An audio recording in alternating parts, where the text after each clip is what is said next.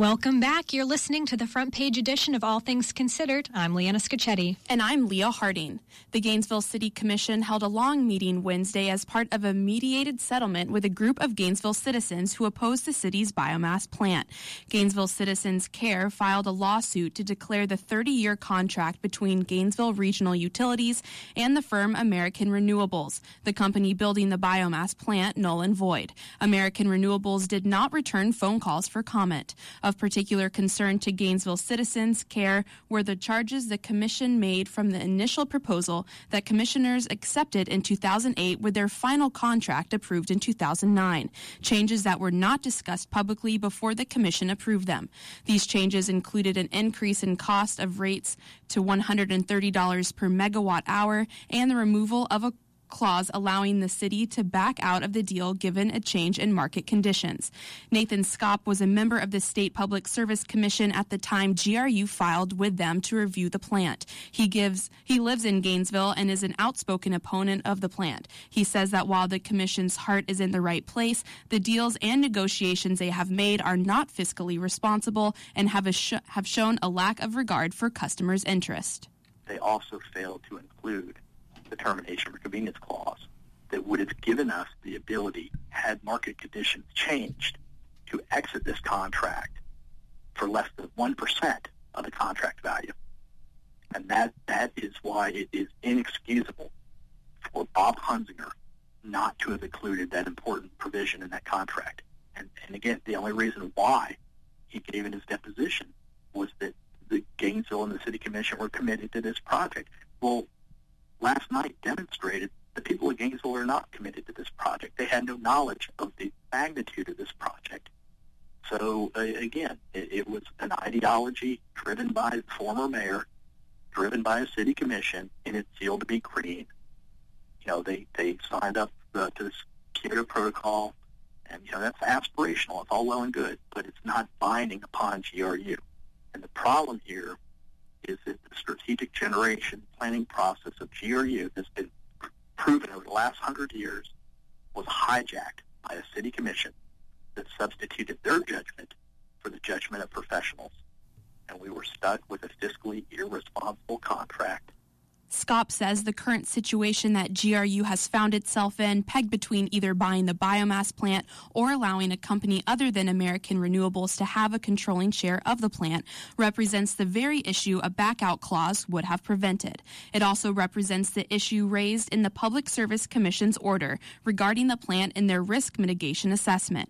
Now, he says, the City Commission has charged ahead with a deal that has squandered what he described as one of Gainesville's best resources. Over its history, it's provided the revenue transfer, which enhances our quality of life, which funds the parks, keeps our taxes low. But with the GREC contract, the Gainesville City Commission gave away the goose that laid the golden egg. They ceded our generation to an out-of-state company. It's the greatest wealth transfer that the city of Gainesville has ever known. And now, because of that mistake and because of this fiscally irresponsible contract, the City Commission is forced to cede control of our utility and its future to Wall Street investment bankers. And that's not, you're pledging and encumbering your assets, and either one or two things are happening. Rates are going to go sky high because each incremental agreement has a pledge that the City Commission will raise rates to cover the debt that they've issued. And if they don't, it will be foreclosed upon. So, they've basically leveraged our utility to the hilt.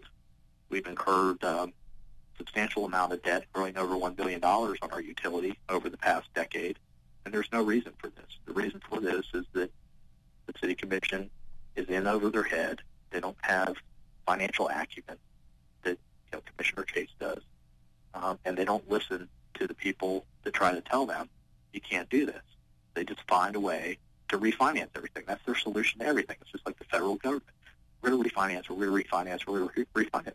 All you do is grow debt when you do that. And you can only do that for so long, and then it becomes untenable. And that's why they're not able to do this prepayment scheme, because of the pending litigation and the growing debt.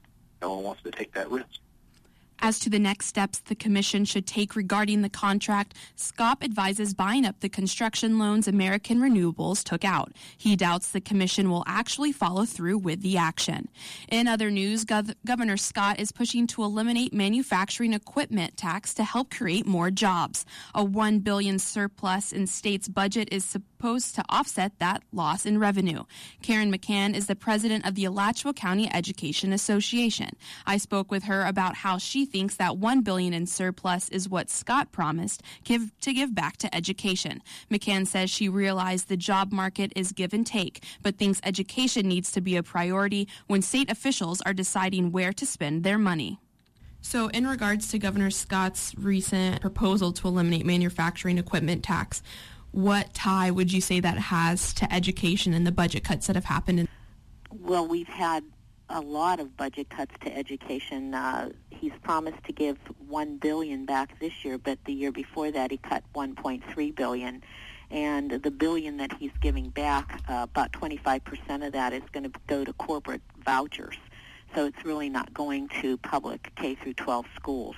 So what I see in this whole process is really more not job growth, but it's job shift. it's shifting. When you privatize or when you take away from education, and teachers and support personnel get cut jobs and they try to find a job somewhere else, it's more or less a shifting of jobs. It's not really job growth. Well, you said that Governor Scott promised education in Florida $1 billion. Is that what you said? Yeah, this year, yeah. Is it a double promise? Is that how the education realm is seeing this, that he's promised us $1 billion, yet that's what he's saying he's going to use to cover all of these tax deficits? I don't know what his plan is right now for the tax deficits. I know that Florida has huge loopholes. I mean, there's no tax on yachts, skyboxes, internet sales tax. There's a lot of ways for us to generate tax. But what has been happening is it seems like the people that are struggling in the middle class are not benefiting from any of it. The people that seem to be benefiting from it the most are the people who really don't need the tax cuts. Education is at the core of building a strong workforce throughout the country and definitely throughout Florida. So it's difficult for me to understand how we can build a strong workforce when we're taking money out of the kids, and that's who it affects the most. When you cut services in a school, whether it's teachers or bus drivers or cafeteria workers, when those directly relate to the kids that we service and those parents. So when those job cuts occur, and there's been many of them. Right. You said that the educational system in Florida brings in jobs, which is true with teachers, faculty, staff. And I have a quote here from Governor Scott saying, every time we help manufacturing in our state, we give more jobs to Florida families. So do you feel like education might be competing against these other jobs in manufacturing that Scott is trying to develop? Education is one part of the budget. It's always been one of the largest parts of the budget, and it competes with everything. When you have a difficult economy, and you take money from education and you take money from state workers who are primarily middle-class workers, it impacts everything like manufacturing. I mean, it's to have tax cuts in manufacturing to bring in more companies from manufacturing is fine, but who's going to buy those goods? If those people are getting the tax cuts and not the people who are buying those goods and services, then I'm not really sure how that relates. It doesn't make this a very attractive state for an educator to want to come to or stay in. And I'm seeing that even here in Alachua County, that we have people leaving and going to other states. Most amount of consumers occur in the class of people that seem to be hurting the most. And so when those persons are, getting taxed, losing jobs essentially, they're not being able to be out there and be the kind of consumers that really make an economy grow. And I'm also concerned about the quality of jobs that are there. I mean, what kind of jobs are they? Are they minimum wage jobs? What person making a minimum wage in today's economy can survive? That was President of the Alachua County Education Association, Karen McCann. Almost all of the states have adopted Common Core standards for public schools in English, language arts, and math. The standards set clear expectations for student achievement at each grade level. They also require students to show they understand what they've learned. The goal is to tackle learning problems early on, so more students graduate ready for college or a career. State Impact reporters Gina Jordan and Martha Dalton report on Common Core practices among the states. The story was about a gingerbread man getting loose in the school. These kindergartners in Tallahassee are learning to read using the new Common Core standards. The students have to show they understand what they're reading. The gingerbread man gets stuck on the ball, and this is when he broke his toe. Their teacher, Catherine Kenton, says comprehension is the primary focus. And so I added in a gingerbread theme to make it fun for this week and just looked at the standards and designing my lessons and seeing what I needed to focus on. Florida is phasing in Common Core over 4 years. This is the second year. And I just find that the kids are learning a lot more because I think I'm paying a lot more attention to the details when I look at the standards. Gilchrist Elementary School Principal David Souls says one of the ideas behind Common Core is that students should be learning at the same pace from state to state. If you move from Georgia to Florida, they're learning the same things in second grade that you'd be learning there. And to determine how well kids are learning around the country, Federal Race to the Top grants are being used to design 2 kinds of Common Core testing. Florida is developing tests to measure how well students can read complex writing, complete research projects, and work with digital media. Those tests will be used in 21 other states, plus the District of Columbia. Right now, the FCAT is given once a year. The new test will be given throughout the year. For State Impact Florida, I'm Gina Jordan in Tallahassee. I'm Martha Dalton in Atlanta, Georgia. Georgia is beginning to use the same Common Core standards that Florida first started phasing in last year. Students in Stormy Johnson's 3rd grade math class at the Marietta Center for Advanced Academics are tackling word problems. What else does the problem give us? We know 28 in all. Prana. We know 28, but we don't know the Ina number. We don't know. Prana goes on to solve the problem. Then Sean raises his hand. I disagree because That's what students in Common Core states are learning to do, explain their reasoning. And Mrs. Johnson says that means they have to do more than simple calculations. I need you to show me you understand the procedures with a picture and sentences, so that's been the tricky part for the kids. As the students break into groups to continue working on problems, Swarat Kulkarni explains how he used a diagram to solve a problem. I have 3 boxes, and there's 24 pencils. 24 divided by 3 is 8, like so. So my answer is 8 pencils are in each box. Students aren't the only ones working harder. Teachers are too. The Common Core is a set of standards, not a full curriculum. That means teachers like Stormy Johnson have to come up with lessons to teach the concepts. If teachers are really doing a good job teaching it, they're spending lots and lots of time on just figuring out what is the best way to teach this skill. And since current textbooks weren't written with the Common Core in mind, teachers are basically on their own. Both Georgia and Florida are scheduled to start using the new test within 2 years. For State Impact Florida, I'm Martha Dalton in Atlanta. The tragedy in Newtown, Connecticut that left more than 20 students and teachers dead has sparked conversation around the country about public access to firearms. Florida Public Radio's Regan McCarthy reports that same conversation is taking place in Florida as state and local leaders debate the best way to protect the Second Amendment rights of their citizens while making sure everyone is as safe as possible. What's to blame for the Connecticut tragedy, and how can officials prevent something like that from happening in Florida? That depends on who you ask. Some are pointing to the need for more school funding that could help pay for more school security. Others say more mental health services could help to protect against such events. And others are arguing for either more or fewer guns on the streets. Let's look at all the theaters. There was like 20 theaters available to this theater shooting out in Colorado. And what happened?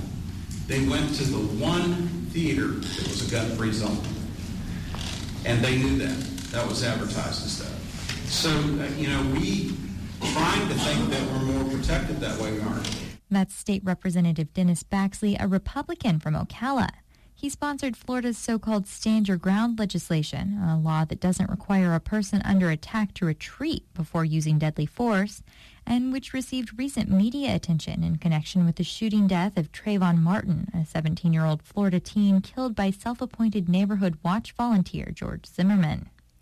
Baxley's on the more guns side of the argument, or at least he says he doesn't like the idea of creating what he calls no-gun zones. Making gun-free zones, while well-intentioned, desire to keep everyone safe, we have unintentionally, inadvertently, made them a target. Baxley was part of a panel discussion on the topic hosted by the Orlando Sentinel and Fox 35 News. He says places like college campuses, schools, and government buildings where guns are not allowed are typically the target for mass shootings, such as the one in Connecticut. And Baxley says he thinks putting more restrictions on getting guns won't stop criminals. But Senator Darren Soto, a Democrat from Orlando, disagrees. I support having everyone have to take a background check before they buy a firearm. And I've heard two arguments against that here. One is that we don't have the mechanism. Well, we can create the mechanism, obviously. And two is that it won't be perfect enforcement. Soto says the possibility that perfect enforcement might not be possible isn't a good enough reason to shy away from regulations like requiring background checks. The panel also discussed issues like improving safety in schools, earmarking more funding for mental health care services, and training teachers to spot students who might need special mental health care. The question of how to avoid tragedies like the one in Connecticut is expected to be a major topic for the coming legislative session. For Florida Public Radio, I'm Regan McCarthy. Florida's environment, particularly the Everglades, could be a major topic of discussion in Congress this year. As Florida Public Radio's Sasha Cordner reports, several Florida congressmen are partnering on bipartisan proposals aimed at Everglades Patrick restoration. Murphy, Democrat who represents South Florida's House District 18, says he's hoping to play a role in helping the environment during his time in Washington. It's return on investment and something that I'm going to focus on. And I've already spoken to a couple of Republicans about, one of which is Tom Rooney, fellow Florida colleague, and we're coming up with a couple ideas to help out our districts and help out the Everglades. In recent years, Congressman Tom Rooney has tried and failed to introduce legislation that would ban the import of specific snake breeds like pythons, which are damaging the Everglades. Another bipartisan pair, Congressman Alcee Hastings, a Democrat, and Mario Diaz-Balart, a Republican, recently reintroduced the Congressional Everglades Caucus to educate members on the importance of Everglades-related issues. For Florida Public Radio, I'm Sasha Cordner. When Kelly Benham and Tom French's daughter was born at 23 weeks, doctors told them the situation was grim. Half the babies born this early do not survive.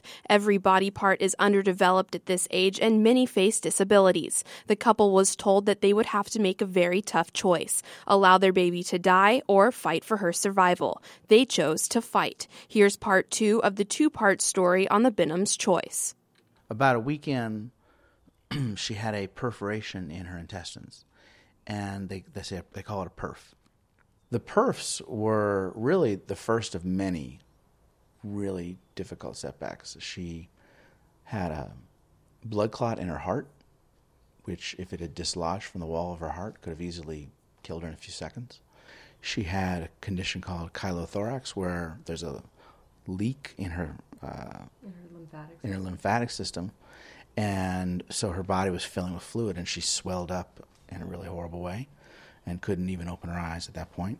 She had a period where she was stopping breathing 6, 7, 8 times a day, and sometimes turning blue while they tried to resuscitate her.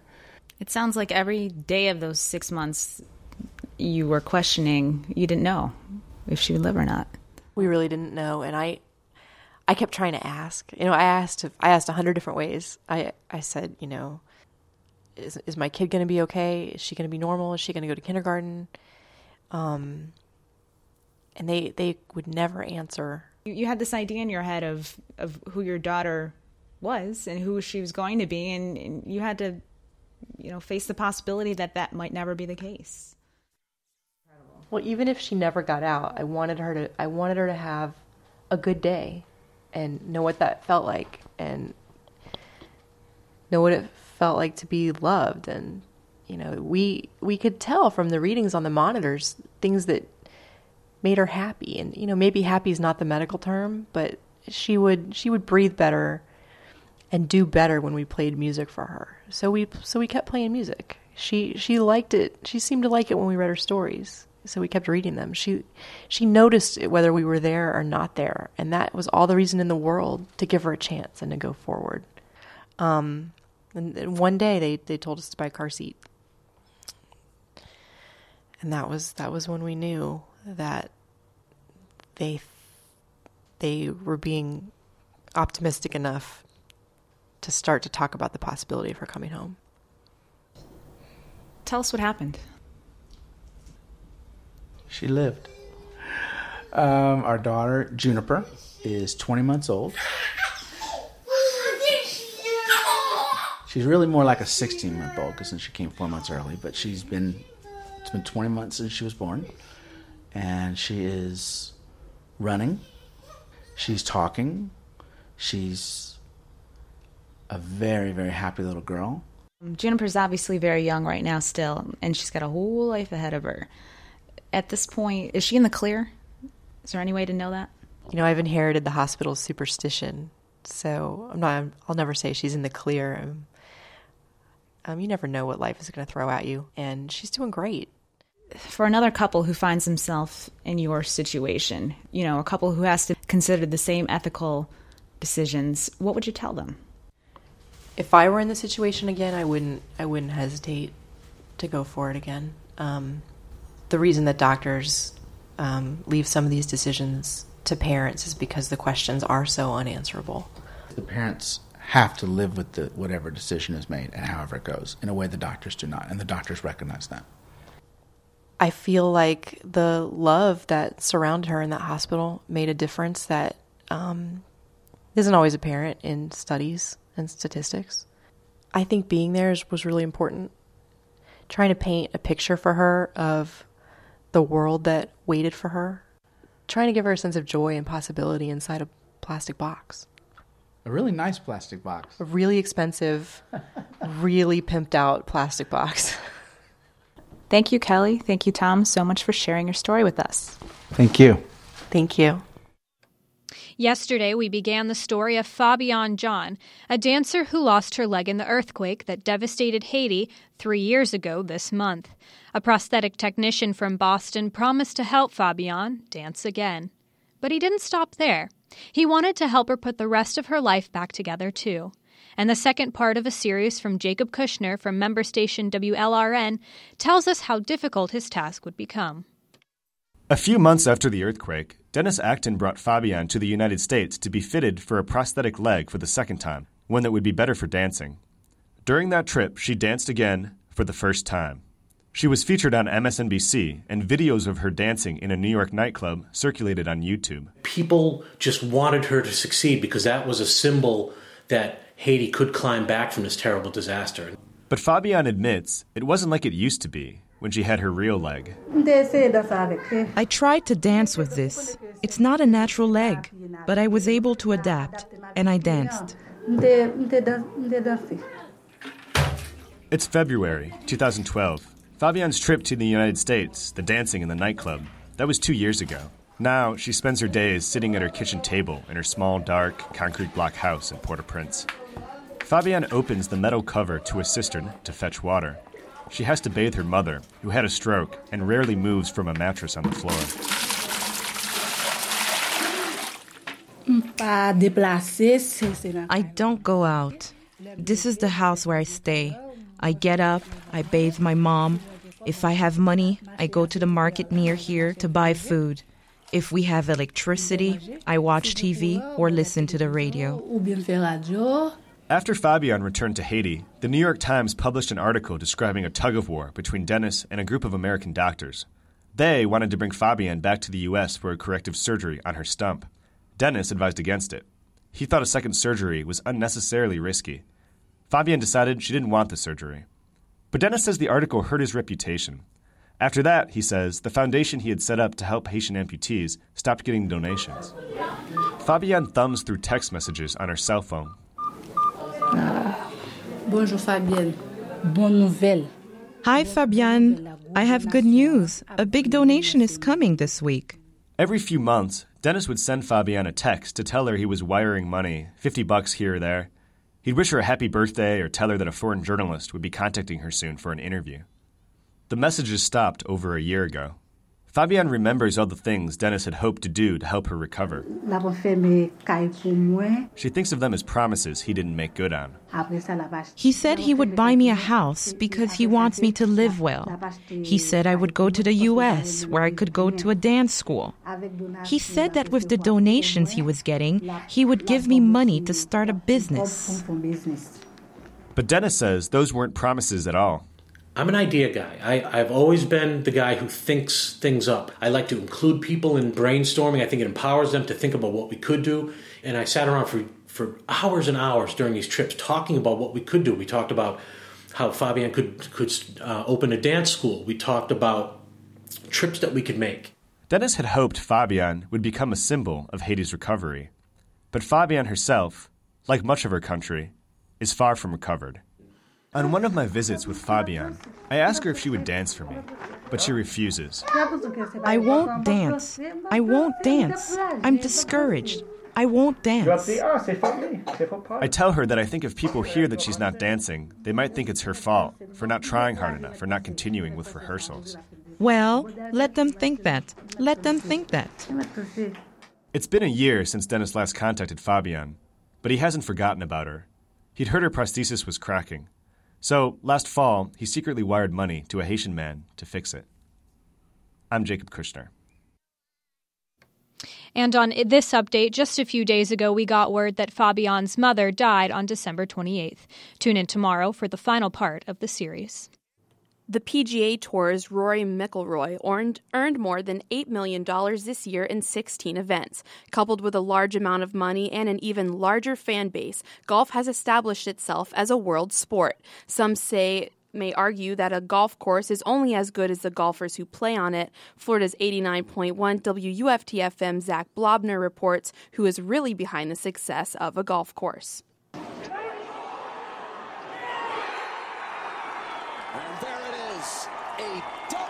For Tiger Woods for the first time in more than 2 years. Another Sunday on the course for Tiger Woods and many of the sport's best ends in shouts and cheers. Less than 12 hours after the final scorecard is filled out, the maintenance crew will be wide awake and to work prepping the greens and perfecting the tee boxes. Every PGA event you've ever seen was made possible by the unsung heroes of the grounds crew, who put in long hours early in the morning every day grooming their respective courses. Whether you're talking about somewhere as nationally known as Augusta or something more locally known like Mark Bostic in Gainesville, much of the maintenance is the same. Bostic Golf Course Assistant Superintendent Ian Ring says the reality of it is putting an event together doesn't happen overnight. Well, a lot of times on TV, you know, what you'll see at a golf course is the culmination of months of preparation for those 1 or 2 days. And here on a daily basis, you know, things aren't always as pristine. You know, we just have to manage things as best we can on a budget. All right, and then we try to peak the golf course for specific times of year, namely whenever we have big tournaments. Ring says even when the grounds crew isn't prepping for an event, there's still plenty of work to go around on a day-to-day basis. On the daily basis, we mow greens every single morning. We change the whole location of the pin or the flag stick about every other day. We mow fairways and tees every other day, so 3 times a week for that stuff. You know, we rake bunkers. We do any tree trimming that needs to be done, fertilization, and that's our basic day. According to Ring, about 200,000 gallons of water are used per day to maintain the greens, with large sprinkler heads located throughout the course. The sprinklers themselves run from about 3 to 10 minutes every time they pop up. The amount of rain also highly affects how much H2O is used at Bostic during the week. Aside from water, grounds workers deal with a lot of sand in various bunkers as well. I think we have somewhere in between 100 and 150 bunkers or sand traps. You know, typically those want to have 4 inches of sand, you know, per bunker. We also use sand to top dress greens with and also to fill in divots. So I really can't tell you exactly how much sand we have, but yeah, it is mined somewhere else, and then we'll buy it from a company who brings it in. And so we use quite a bit of sand. A typical round of 18 at Bostic, plus cart fees, cost the average person about $40 during the week and $50 on weekends. The course also hosts a number of charity events and celebrity tournaments in the span of a year that rake in quite a bit of money. Ring says Bostic is fortunate to have a big enough budget to keep everything up to par. I would say we spend somewhere between $600,000 and $700,000 per year just on the maintenance aspect of the golf course. Usually a big, huge portion of your budget is going to be labor and salaries, okay, and then beyond that is going to be your material costs. And budgets on golf course can range anywhere from $200,000 a year to $2 million a year, depending on where you are. So, I mean, that's all relative. Golf enthusiast Max Mattern has enjoyed hitting the links since he was a young boy in New York. Although courses are a bit different down south, his love of the game isn't. Mattern says it's easy to forget about the rest of the world while golfing. When you look around, you just see the trees, you just see the green and the sky and then the course. That's all you see. You don't see the cars. You might hear the cars going by, but you don't see the cars. You don't see the roads. Even some houses you won't see just because of the trees. So it definitely helps because it makes you feel like you're in this other world. The amount of work it takes to keep a golf course in top shape rarely goes noticed by those roaming the fairways. However, that doesn't mean the appearance isn't appreciated. Mattern says there's a different feel on Bostic because of the scenery. It's like you're in a whole nother world when you're playing. You're not in the real world. It's just how well kept the course is, how well kept compared to not everything else. But it just feels like you're able to escape. It's like an escape for me. The next time you see Tiger Woods fist pumping after a long putt or Bubba Watson driving the ball 300 plus yards, don't forget about the men and women behind the scenes that made it all possible. Reporting for Florida's 89.1 WUFT FM, I'm Zach Blobner. The Hippodrome Theater is bringing in the new year with a Tony Award-winning production titled Venus in Fur that critics describe as sexy, smart, and electrifying. The play has been hailed as the most acclaimed Broadway play of the season and was named year's best play by the New York Times, USA Today, and Entertainment Weekly, among others. The show stars University of Florida theater professor Tim Altmeyer as Thomas, a demanding stage director in an emotionally charged audition with Vanda, played by Altmeyer's former student, Lauren Nordvig. I spoke with Tim Altmeyer, who describes his role as Thomas and what theatergoers can expect from Venus in Fur. So one of my first questions is, looking at this title, Venus in Fur, what's this play all about? Gosh, well, it's a good question. I don't want to give away too much. Venus in Fur actually is it's a 19th century novel. It's a German novel that inspires this play. It inspires this play. The premise of the play is that this guy, Thomas, has written an adaptation, a dramatic adaptation of this novel, and he's looking for an actress to play the lead. And you're in an audition studio, and it's late, and he's a bit frustrated. He can't find the woman he's looking for, and in comes Vanda, who is pretty much a train wreck, and he's just trying to get rid of her, and it goes from there. So it's almost like a play within a play. Correct. Okay. Very good. So, looking at the way that they're describing this as sexy, smart, and electrifying, it is. What can we expect out of that? Well, I think the New York Times called it 90 minutes of good, kinky fun. And I would agree. It's comedy. It's suspenseful. It is intelligent. It's kind of beautiful and dangerous. And, it's jam-packed. 90 minutes. It's two actors. And the actress playing Vanda, Lauren Nordvig, is not only an exceptional actress, she is extraordinarily beautiful, and her beauty is on full display in this production. I don't know if you've seen any of the images for this production around town, but she's smoking hot.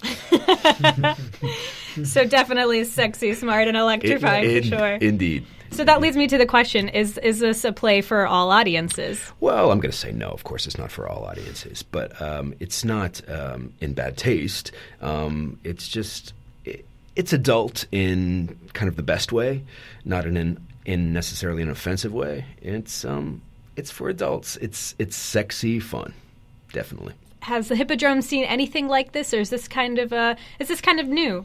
Well, I mean, I guess it's kind of different in that it's just two actors who are